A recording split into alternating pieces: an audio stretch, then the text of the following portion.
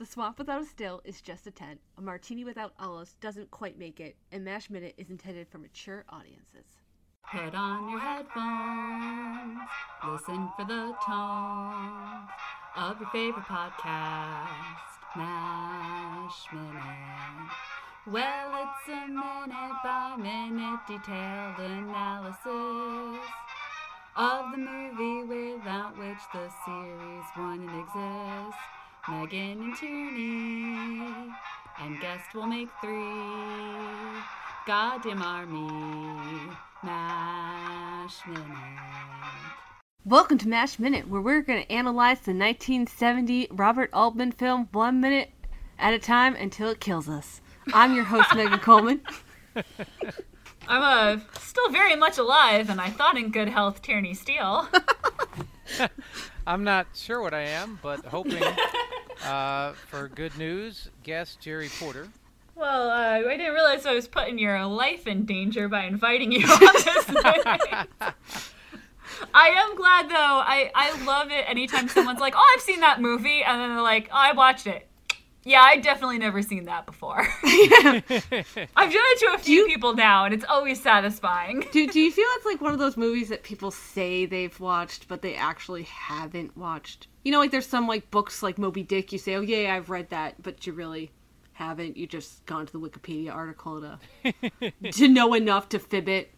You monster. I was going to talk about library stuff in this minute, too. Oh man, because it's like we're both librarians. What?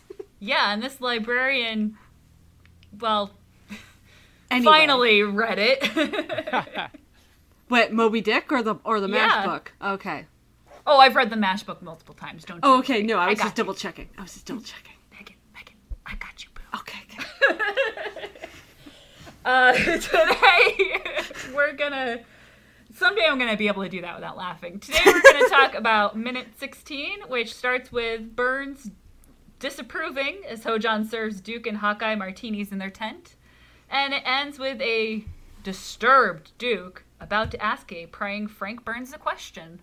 So Duke and Hawkeye were already pretty upset to find out that their tent mate doesn't drink. Alright, well, fine. Not only doesn't he drink, he doesn't like them drinking. And now he's going to pray aloud. Yeah. Well, it's interesting because I think one of the reasons, you guys said that they were being a little too harsh on Frank here. And I would think that, how long have they known him? Like 4 days? 3 days? Yeah. Okay, because it seems like what they're At so most upset a about. week. Yeah, I was thinking like it's not just that he doesn't drink, it's the whole package. He's bad in OR, he's sanctimonious, he's jingoistic, now he's a teetotaler and they're just finding out, but I kind of figured they've been hanging. When you see the interaction a little bit and how upset they are, you're like, oh, this is a dude that's been grating and wearing on them for like 8 months. But you're like, no, it's like 3 or 4 days, I agree. I think they're a little hard on him, or they're just, I don't know. Everything kind of takes to an extreme here in this movie. Yeah, and he was teaching Ho-Jon to read from the Bible when they first saw him. There was definitely some awkwardness there. You could see that these guys were not going to see eye to eye. Right. And I wonder, I think what we saw in the last minute was them trying. That's them trying to be friendly. Yeah. Join us. Sure. Let's have some, sit back, relax. Maybe we've misjudged you. No, we haven't. Well, no, and Hawkeye has a fantastic line. He says, "Care to imbibe, sir." Mm-hmm. And it's welcoming, and it's kind of fun and festive a little bit. And yeah, you're right. They are. They're saying, "Hey, we got it. We have the still, or Ho-Jon's gonna he'll cook you up something nice, and this is great. Join us." Yeah. You're and absolutely right. Again, it's totally different. I am not equating my wonderful childhood memories with the Korean War, but that's kind of, you show up at summer camp, and 2 weeks later you leave, and you've got a new best friend. Like, it's insane how quickly those relationships form when you live with someone. And it's just not forming for these guys. They don't really have a lot in common, besides that they're at this MASH unit and they're doctors, and the situation's less than ideal. Yeah.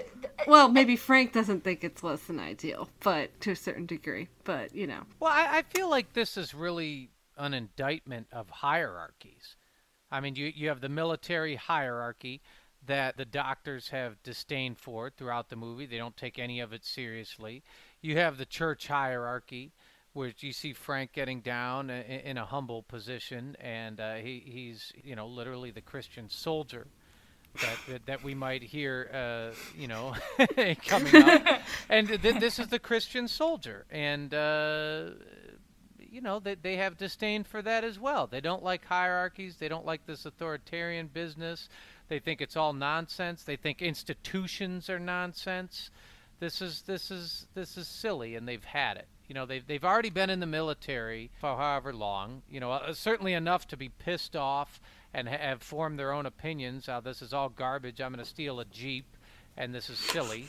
And then they deal with, you know, religion and institutional religion the exact same way.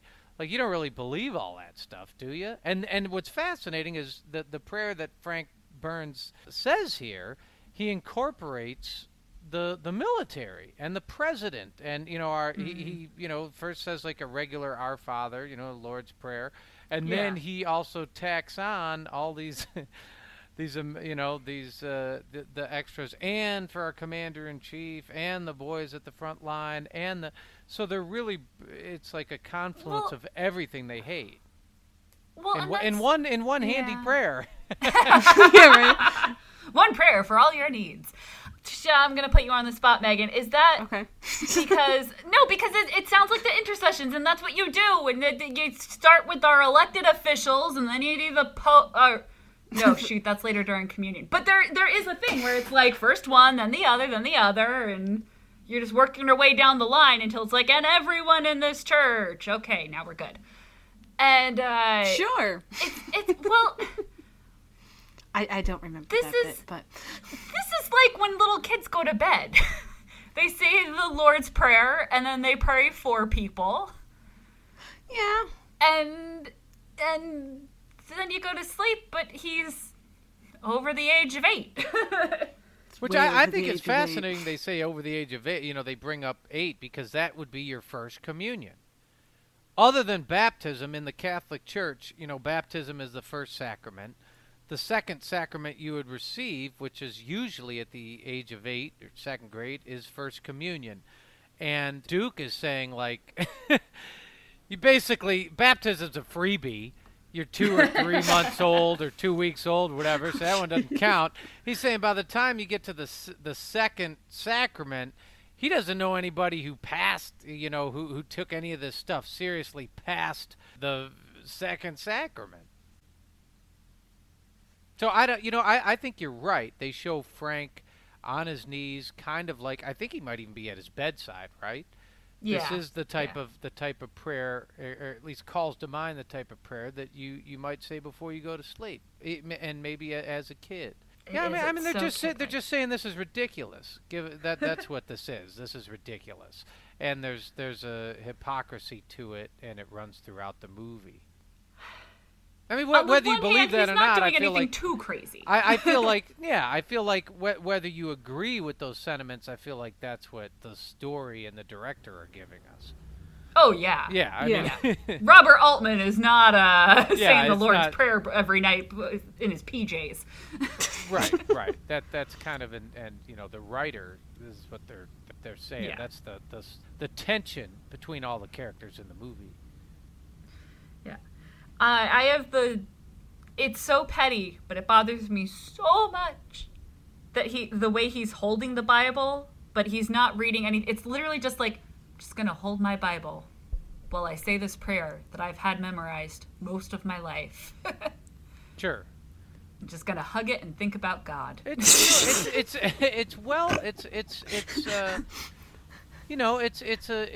a well film scene because you have Frank there again holding his Bible. The other two guys are holding martinis. And those are cool glasses. Did They anyone are. else notice the Yeah, martini they are. glass stems? And they're look like so good. literally putting them up to their lips. The exact same shot of Frank is like you just see his lips moving in contemplative prayer. It's a well shot scene. I love that they're having fun kind of playing along. It's when he keeps praying that they're Yeah. just like... Yeah. Like, if he had just said the Lord's Prayer and moved on, they would have all moved on with their day. That's true. It's true. And they both kind of give a resounding amen. And at that moment, you're kind of like, sure. I mean, they're being why sarcastic, not? but- But it's not. It's not. They're kind of like, you almost are like, sure, we could get behind that. We don't want anybody to get killed. We don't want anybody to get hurt. We want the war to end as positively as it can be. If you can We're put that up there, raised float that- Protestant. I'm sure our mothers made us go to church. throw that up to God, and if He can get us all out of here, that would be great. Amen. But exactly Amen. when he continues, Just keeps going. When he starts freestyling. yeah, Just freestyle. Yeah, and then he gets asked how long the show goes on for, right? So And to be fair, we talked about it a little bit in the last minute, but a lot of guys would have cracked up over here. oh, fair enough. When Oh, it's yeah. like, were you always like this? So Which again is so like when you are thrust into a situation with someone and are just getting to know them, and all of a sudden just like, were you always like this? Or is this new for you? he kind of gives Frank an out. He says, "We always like this, or did you crack up over when over here?" Meaning, like Yeah. that would be fine if you had. you no don't judgment. drink. You got to do something. Yeah. I would understand if over here I mean, that's kind of that catch-22 No line atheists again. in foxholes. Right, and also just like, did you go crazy when you got here? Sort of like we all did. Basically, yeah. Is this just your drink, and your only way of dealing with all the horribleness? He doesn't pick up on that. He doesn't take the complimentary exit. Frank not known for his picking up on social cues no, in any medium. no. I'm trying to think what the other doctor's name is, Megan, in the book. Because he's kind of a combination. Oh, I know in the book Burns is a captain as well. He's an equal to them. But there is a major who's also a pain in their ass. Yeah. What? And the movie was the first combining of those two characters into one hateable Frank Burns, which then continued into the movie, into the TV show. I feel like They- the TV show is a very different Frank Burns. Oh, though. it's a, yeah. Oh, Yeah. yeah. Okay, so I'm not alone. I'm not. No. And they don't Yeah. go into the... First of Who I all, still he's love not to played hate. by Robert Duvall, which Right. Larry Linville is fantastic, but sorry, no. Yeah. It's a different person. It is just a complete different gravity with Robert Duvall on screen. And they don't go into that religion. I mean, Frank is the most has the most childlike devotion out of all of them. He's definitely seen going to church sometimes. It's definitely implied that he keeps up the facade of being religious as an adult, but there's nothing like this, and I wonder if part of that is by the time they were doing those episodes on television, you're not piping this sort of sarcasm about the Lord's Prayer into people's living rooms at 8 o'clock when young impressionable children might be watching. Well, yeah. Yeah, the TV show is attenuated for sure. It's like MASH light. I mean, defense. compared to the movie, obviously. Yeah. Oh, yeah. Compared to the movie. Yeah. Yeah. Tierney, were you thinking of Hobson? Yes, who lives in their tent. Yes, because he was Major Hobson. wasn't he a preacher too? Yeah, I think he was the religious one. And But then he Frank wasn't Burns was the very doctor. good as a doctor either, right? I mean, and in the book, I think Frank is known for being actually a good surgeon, but a kind of a horrible person. Oh, okay. Or I shouldn't say horrible person, but just not really good at social cues, working with other people. Why would has that a be lot important? of money, you know. Thinks he's What's better than interesting everyone else. to me is one of the lessons of the movie and of the TV show too, when you have these characters like Hawkeye and Trapper and Frank, who's a lousy surgeon. Talented people can do whatever they want. Is that what it is? Like, nobody. I mean, they hate Frank Burns. Hell, they even I think Trapper slugs Frank Burns, partially for being a horrible person, but also because he's a terrible doctor. Yeah. And both in the movie and the TV series, these doctors, get away with Hawkeye and Trapper, or BJ, whatever. They get away with all sorts of nonsense because they're talented. Because they're very talented, the most talented. So the idea is that one of the lessons? If Frank was a good surgeon, they still would hate him, but they would put up with him. Right. And it's because he's also talentless that they just have no patience whatsoever for him. Yeah. And I think, we've said it before, these are not good role models. Even on the show where there are, lessons to be learned. I mean, hell, I said I follow something Hawkeye said in one episode, kind of flits through my mind. So I am being a total hypocrite in saying this, but they are terrible role models. And I love the episodes where they get called out on it. That's one of the reasons that I like Hot Lips towards the end of the series was they let her have a lot more of those, you guys are dicks, right? Speeches. I mean, she didn't say dicks because, you could say that on but, television, but yeah. She called them out a lot more. And whereas in the early episodes, she would have been hysterical, shrieking about how important the army is and gotten her comeuppance. In the later episodes, they let her say, yeah, you treat women like crap. You should stop that. They didn't, but there wasn't any counterpoint but to it. at the same time, they also treat her more as a person as the series goes on, too. She's not definitely. She's not just Hot Lips anymore, right? It's hard. I can't tell which I like better. It's like I don't like... Like, the early MASH episodes are sort of annoying when everybody's a dick.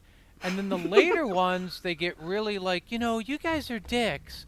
And, and they kind of come together and they all become friends. And, they it's call... kumbaya. They call Klinger Max. Thanks, Max. It's just they all come together and, Hot Lips is their friend. And it starts, I might hate those more. It starts to get kind of maudlin or saccharine, treacly. I don't know. Mm-hmm. That doesn't fit for some reason either. It seems like they're trying, or at least, or maybe the tension is gone, which so much of the show was built upon. So if they're now friends, I don't know. I can't figure it out. It gets a little kumbaya. Gets a little kumbaya. And then a little preachy at times, too. Like that Dreams episode, the famous Dreams episode. Yes. And what sucks, kind of preachy. Your choices are like, over here you have mean-spirited. And then over here you have kumbaya, annoyingly saccharine sweet. And it's like, is there something... do I have to pick one? Because the movie is pick all 11. Exactly. The movie is super mean-spirited. Oh yeah. Yeah. Oh, so I'm not saying I this is pleasant to watch. All the kid I mentioned, he's not a kid. He's my earlier. Let me see if I can find it. It's a show of 3 people, and one of them is older and watched it live and growing up, and the other one was a kid and his parents had it on. And the one who's older is talking about how important MASH was and what a cultural institution it is, and every person in America can do 2 minutes on MASH. And then the other one goes, on the show, did they drive Hot Lips to suicide? Because it seems on a long enough timeline that's what was going to happen. Just completely undercuts what the guys say, like, hey, did she ever kill herself? I'm like, no! Oh. Well, she threatens to resign her commission, and Blake is like, then resign.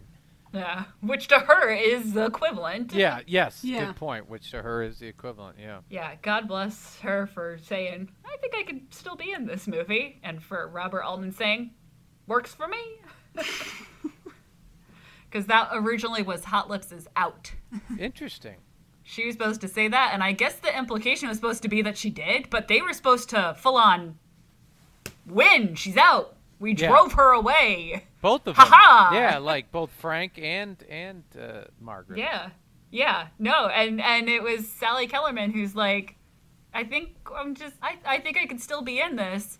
And he said when they were filming that scene where she was screaming, he just kind of let it hang, just let her keep going until she finally like did that thing where she backs out still crying. And then it was like, well, she could just still be here. Her role is strange, though. As the movie progresses, it's like she's the head cheerleader, and people are still kind of bagging on her, but she's now part of the team, or she's behind it a little bit. Like, they don't show her as... Well, she stoops Duke. Well, yeah. So she becomes one of the gang. She becomes one of the gang, but it's still sort of a strange... She's one of the gang, but they're kind of like, stop it, would you? And then you're right. She shoves Duke, which is kind of like, well, so that's, I mean, the lesson on there is whatever uptight, serious woman needs is Tom's just scary. some Duke. No, I think, and this is where I think the TV show does a better job because they had more time, because you guys can... all you want. Margaret Houlihan gets to be a person in the TV show. Oh, for sure. And so you can see she can have episodes where she shows that, like, she is an uptight army person, and therefore they are never going to see eye to eye on things. Hawkeye is a straight-up pacifist who probably should have registered as a objectionable, conscientious objector. And Margaret is a career army person, but she does want to be part of the... Like, she's there with these people. She wants to get along with them. She wants to have fun with them. And when she can take the stick out of her butt and relax, she can go to a poker game. Right. And she can flirt with one of the doctors or more with one of the doctors. And that doesn't change the fact that she's in this for life. And it's like the most important thing in the world to her. And so they're always going to butt heads, no matter how chummy they've gotten in a previous episode. Plus she gives that story, that little speech when Klinger's making her address, I want to be feminine and attractive, blah, blah, blah. And if you don't make me feel that way in this dress, I'm going to slug you or whatever. Right. Is. Not that I related to Margaret Houlihan. Anyway, I'm just going to take a sip of water. So, about that Bible. Let's get back to that. Bible. All right. Here's what's driving me nuts. I'm going to call in your librarianship. Okay. And Jerry, you were in a bookstore, so you never know what you picked up. Why are the edges of Bible red? Oh, like why the pages? Yes, because I know that originally the tops of pages of books were gilded to keep the dust out. And then it became that became decorative, and so they would do that on important books. But is that just it? Is it just like the super watered down version? Well, I seem to recall that aren't there some editions of the Bible where when words Jesus talks, the words are red. So maybe it has something to do with that. Like it's the word of God. They already were buying red ink. That's an excellent question, and I know exactly what you're talking about. And I guess I don't know. Maybe to differentiate it from all other books. I mean, like, hey, this is one of those. We're calling red. Yeah, we're calling red. This is one of those.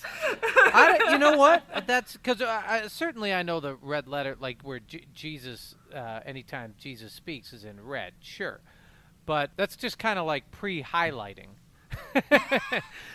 But this, I don't know. I've never noticed that. But then again, working in the bookstore, I was always in the nudist monthly section. I wasn't under You were in a religious- completely different section. Yeah, I wasn't religious studies, wasn't where I had bivouacked. Yeah, well, and I was trying to track it because I was like, well, originally there was the gilding because books were important, so you had to protect them, and then that became a symbol, like this is important because we bothered to gild it, and then it became decorative, but like it's always it's always red. It's not actually doing anything. So yeah, maybe they just did someone just order too much red ink 200 years ago, and they ran with it. I don't know. It's a good question. I don't know. Well, if any of our listeners know the answer, mashminute@gmail.com, mashminute on Twitter, come find us on Facebook. I don't know. I mean, Let maybe us it's know. something left over from a different time period. Mm-hmm. I feel like I've seen older books that aren't the Bible that have that red too. Oh, okay. So maybe it's Because like I've seen a lots of printing books that thing. have it on the I've seen lots of books with coloring on the edge, but I'm a nerd who went to school for this for 2 years. But I don't know. It just seems like such a common thing. Yeah. Yeah. I say realizing the only Bible in my apartment is for 6-year-olds and doesn't have any color on the edge of the pages. No, well, you better get out that highlighter. No, it's the for kids, the beginner's Bible. So it's Oh. already in very short sentences, and then I have provided some additional feminist commentary. They're always sending their servants to find women in other towns, and I'm like, and she also thought this was a good idea. That's why she went with him. And yeah, there you go. Yeah, I mean I think everybody should have their own annotated Bible, where you just kind of edit and just put in what you want, comma, except for the part when. Okay, Martin Luther. Yeah. Ooh. Comma, just kidding. I really didn't mean that. You can all put the stones down. Charity, I want you to know when I was looking for this, I did find YouTube videos on how you can gild your own Bible to be red or gold for the Bible nerds out there, Oh, wow. I guess. The So book Bible nerds. I know, right? I would think that it might be red so you can recognize it in a big lineup on the bookshelf or something. Yeah. Yeah, I could it see sticks that. out. That's possible. I don't know. Yeah. Yeah. And Megan, I never gilded any pages, but I will say embossing is super fun. Oh, embossing is super fun. Did you get to do that? Did you Oh. ever take the book repair class? No, but I done embossing as part of my scrapbooking Oh, okay. of fun. So Yeah. I just remember playing with the teeny tiny paintbrushes. I know, right? It's so much fun. Anyway. Anyway. Speaking of fun, Mr. Porter, you are from a infamous podcast that specializes in fun. We do. Indiana Jones Minute, which is a lot of fun. My co-hosts Pete and Tom and I know Tom's been on your show. Yep. We all talk about movies and just life stuff. You know, good. It's fun. We have a good time. So that all of those episodes can be found. The Indiana Jones movies. We've done up to and concluded The Last Crusade. So we're working on Crystal Skull right now. So that's, I don't know how many, was that 500 episodes or something? The first 3 movies, give or it's take. significant. Maybe 400 episodes, something like that. It's all IndianaJonesMinute.com, and Yep. that's where it is. Yeah, I remember binging Raiders to catch up before Temple started. And that's one of, I have a whole list of podcasts that I'm no longer allowed to listen to at work because they make me laugh. And it's quote unquote distracting for the other librarians. Check that out. And if 500 something episodes of Indiana Jones and 16 of MASH minutes so far aren't enough for you, go to moviesbyminutes.com and there you'll find even more, including the original Star Wars Minute, which is still going. And the way Disney's going, they'll be podcasting forever, and we might do the show and podcast forever, and Harrison Ford sticking around. So Wow, yeah. You might have an Indy 5. Well, I'm hoping. Well, yeah, we're gonna do it. I mean, I believe it comes out. I can't remember. Is it maybe in a year and a half or something like that? I mean, we're definitely. Yeah. If there's a new indie movie, we're doing it. Yep. All right. Yep. I'd make a you heard it here first, but you've definitely said that many times elsewhere. All right. If you come back tomorrow, you can say all new things about minute 17 of MASH, though. Oh, I will.